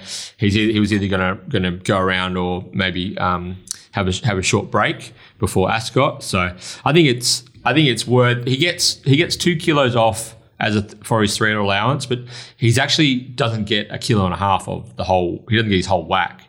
So really, he's, theoretically anyway, he's carrying 1.5 kilos more than he should if he was running. Still a good race. It's a nice enough race, especially with the draw. It's not super strong, and it'll be a good guide for Rejuva King's quality moving forward into the next phase of the season. So be a good guide for us as punters to see how these horses compare up to the mile against each other. Because I've to be honest, I've given it none, but I don't really know. And it's just, for me, the biggest issue was it doesn't jump. It can't utilise barrier 4, and it's going to be giving Let's Deal Castillo del Lago with the same weight big head starts. So I'm $18.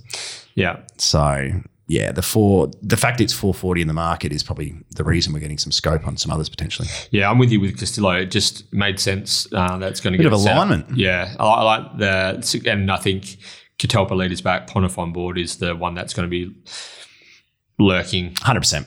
It's very suited. So it could be the day that Let's Deal announces himself and just goes but whack. So, but there's not a lot of juice there for me at the moment. So just they'll double figures Castillo and Catalpa. It's close to $8. So there's a big chance you could get the wobble for Let's Deal. Yeah, it's very hard to get a read on what price that'll jump. But it does look bearish bones at the moment. Yeah, it's always been sort of firmish. Like it didn't really budge much price wise first up.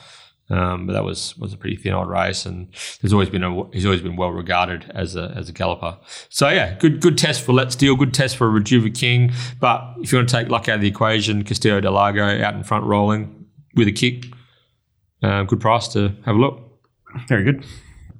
Race 6 is a Tab Touch Be Better at Life handicap over the 2100 metres. It's a 66 plus, 54 minimum, top weight, Bad Wolf.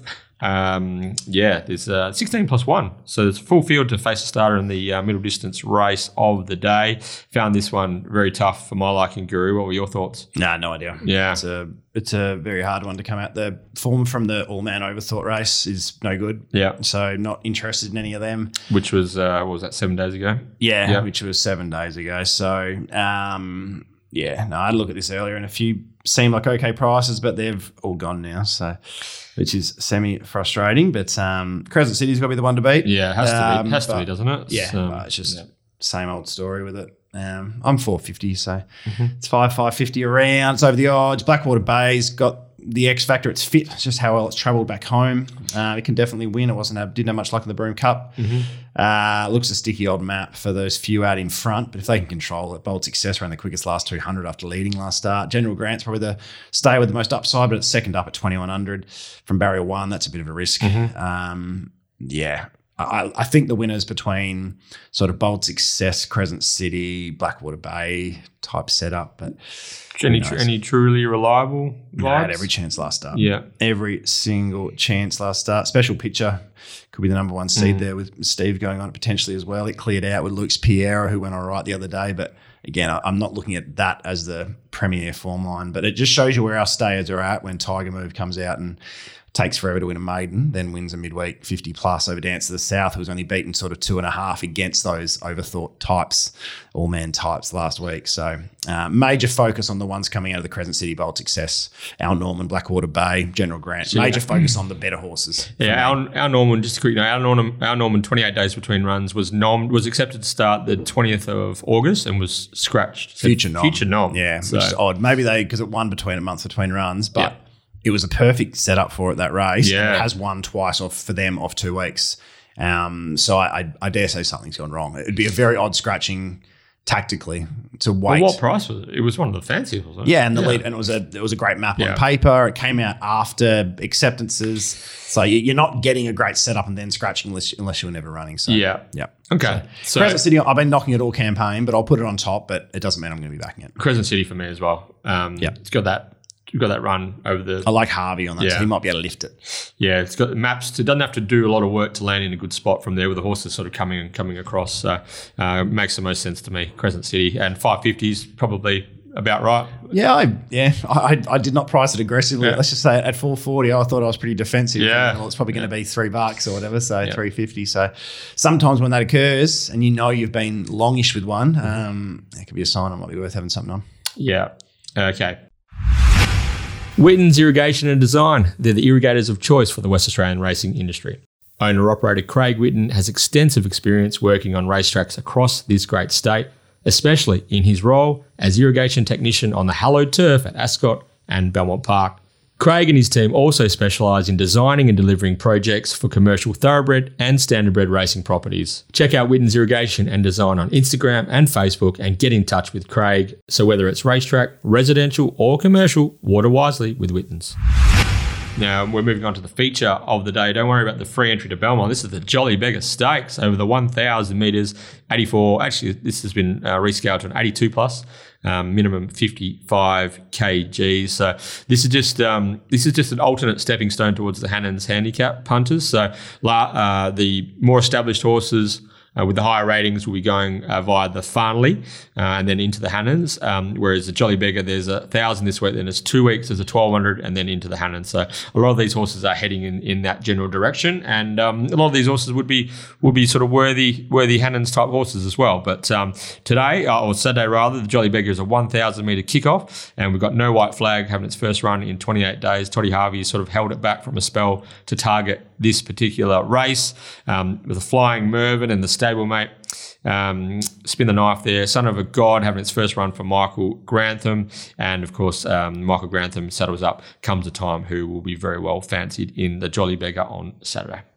Yeah, it's the only horse I could mark positively in the market. Mervyn comes across, which makes it a nightmare for No White Flag. They'll be aiming for the breeze with No White Flag, but it wouldn't surprise me if there's some real aggression from Spin the Knife, who was snagged on a bog track last start. Holly Watson's on. It wouldn't surprise me if they always try and go forward and land outside of Mervyn or tag Mervyn or however that works, and because all of its best runs have been forward, you know. So No White Flag back to the 1,000 from 1,400. Doesn't have the freshness to breeze, maybe, But even if it does, is it going to win? Maybe. I don't know. It's, there's a few question marks. So Gemma's Son I thought was super the other day. I think it's just a better horse ridden in a particular way, which it won't get here. Yep. So that's the one I marked second favourite, actually, Gemma's Son, equal with no white flag. Spin the Knife could be the massive improver back on the dry deck. I'm just jury out for me how good that horse is and where it's at exactly, especially as I don't have at best, very, very best, it's breezing. Big watch, Son of a God, but $8 for a horse with 60 kilos from the outside gate. And Which as good as that trial was, more of a Hannon's horse, isn't it? 100%. Yeah. And as good as that trial was, have a look at it. It trialled against 5 stayers. So it looks great, like aesthetically. But I mean, coming around's $10 from that gate. It's going to be back last over the 1,000. It's getting on. Good trial. Well, I think it was. You couldn't really watch it, but it's a bit long. It just shows you how bad this race is. I think the $3 around it's got to be comes a time. Yeah.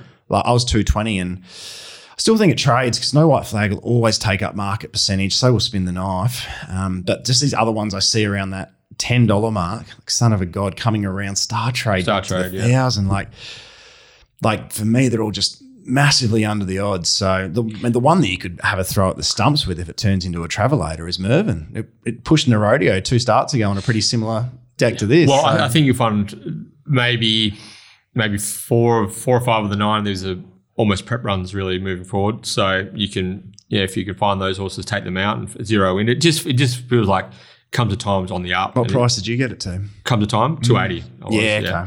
Yeah.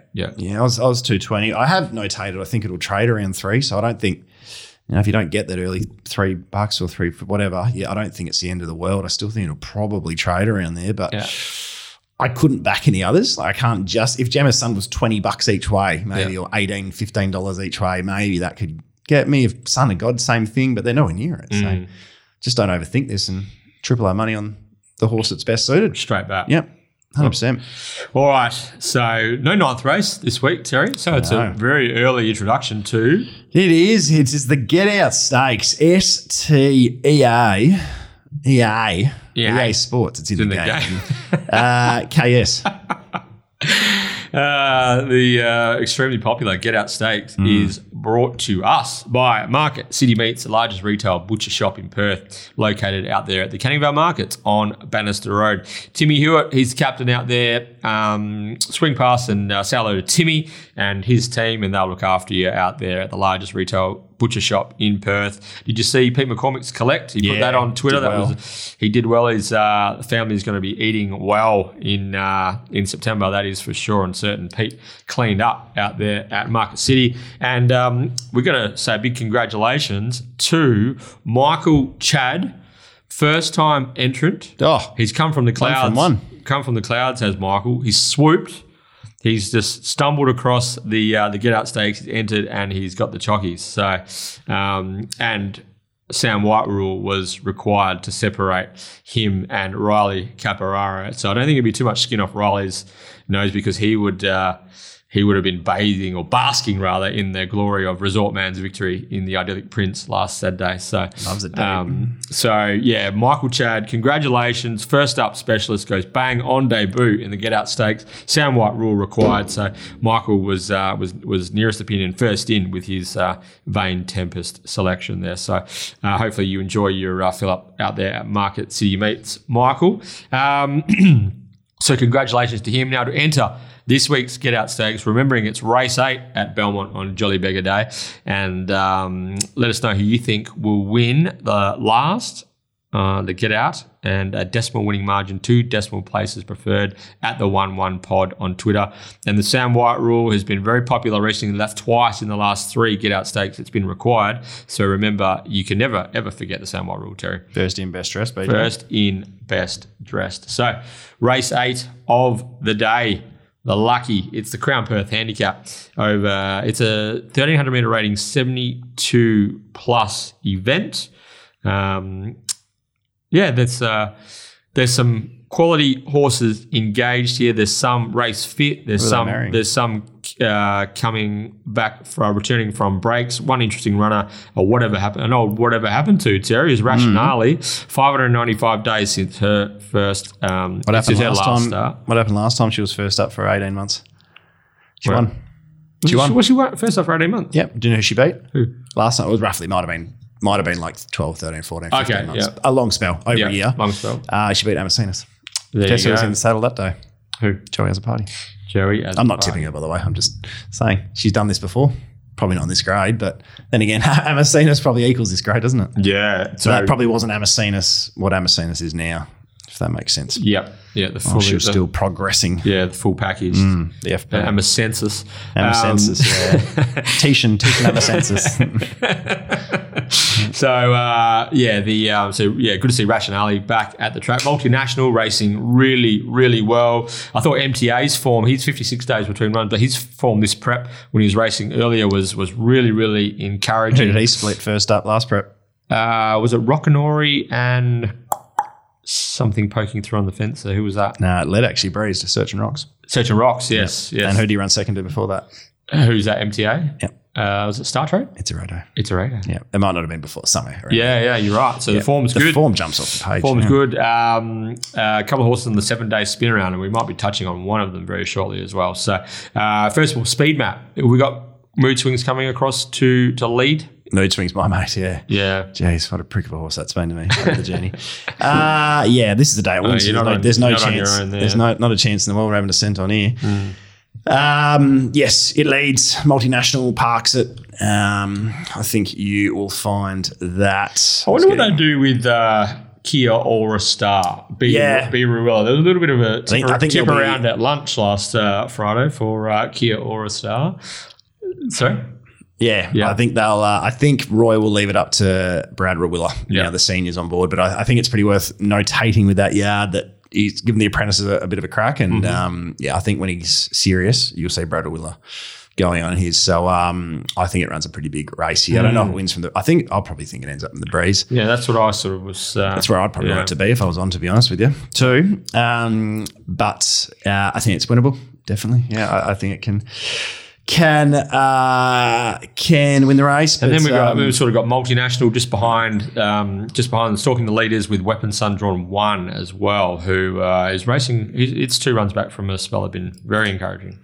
Yeah, that's the one I like. I'm a bit thrown because the early markets went up about $14, and I thought, oh, dearie me. Here we go. Even if I can get 9 or something, I'd be tickled pink. And it's now where I'm looking at sort of $5.56. So I was mid-4s. I think now patience is the way to play. I think I'll get a better price late. And if it is shorter than that, then it might not be the horse for me. But Weapon Sun is just... since it's gone to Lindsay Smith, it's been a different horse. Last prep, it ran second to Resort Man, a second to Dom to Shoot. It was held up behind that Resort Man race, and it was deep, the Dom to Shoot race. This time in, it was second to River Rubicon on that really wet track. And last start, it did all the work to get to the breeze. To be beaten just over 2 lengths, so it was a really brave effort. 3 back the fence on the back of Mood Swings, who will give a nice kick, and Multinational, who again, you'd be pretty happy being on its back, I'd suggest. It's a horse that's raced without luck. And I think it deserves some. And for me, I've actually marked it a slight favourite, surprisingly. But that's a bias market. So if I've got it 440 in a bias market, probably not worth taking the 6. I think we can probably get 7 or 8 late is my thought process. But that's the way I'm going to go. Weapon Sun for me in the last. But I respect a lot of these. Also, very odd placement. Eeyore Ways was in the was in the feature, an 82 rater. It goes best over the 1,000. It was drawn a nice alley in a race with good top end speed, and they've opted to go for this race from a wide gate over the 1,300 with big weight in a pretty strong 72 plus. Like this, to me, that was just he's a $12 pop. He's a $12 pop. I would have marked him equal favourites or close to it. Comes the time on the minimum there. I really would have. I would have given him a massive chance. I think that's a really big error because you get the same penalty if you win either as well. So I don't know about penalties, and the prize money is obviously a little bit more in the prior too. So he's a $12 pop here. I reckon he would have been a $5 pop in the feature. I like Weapon Sun as well, just from the gate. Holly's Claim, she's 3 kilos less on the 7-day spin with gate 1. Drew 11, as Terry said, worked across to the breeze last Saturday in the Vane Tempest race, so that's going to tune him right up for this race. And I Didn't mind the first up run of Carragini Aurora. Didn't get a lot of galloping room in the straight. Is going to be $20 plus. Probably going to be Maddie value by the time. It'll be anything By the time, and I wouldn't be surprised to see her figure in the finish here. I thought there was she had 60.5 the other day, got bottled up, lacking galloping room, and never really got any flow, any rhythm. Interesting second up off 7 days, but her form her form when she's right is pretty decent and measures up quite well against the main fancies. And this multinational ticks a lot of boxes. He's racing super. This preparation gets the map. You can't really fault him. Defeated Buster Bash, who came out and won.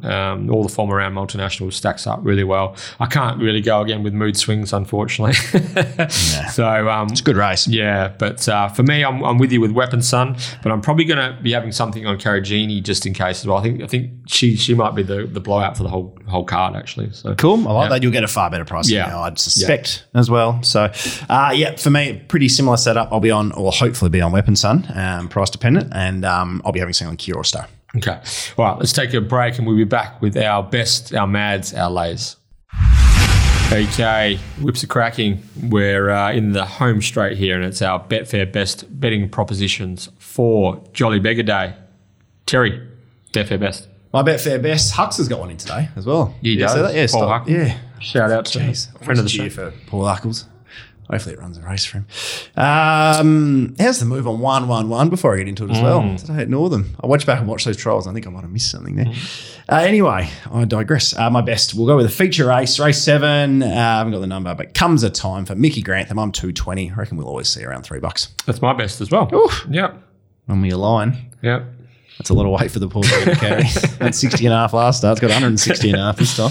Yeah. I'm going to lay. You're passing on your lay? I'll pass on my lay. Yeah. You're going to... It's funny. I think we don't like doing them for the sake of them. We like to lay something heavy in the market, but it is a tough day for it. And the one that's big under for me is Rejuva King at around the 450. So race 5, number 11, Rejuva King, I'll take on at that price. How did your Maddie multi go last week? What was it?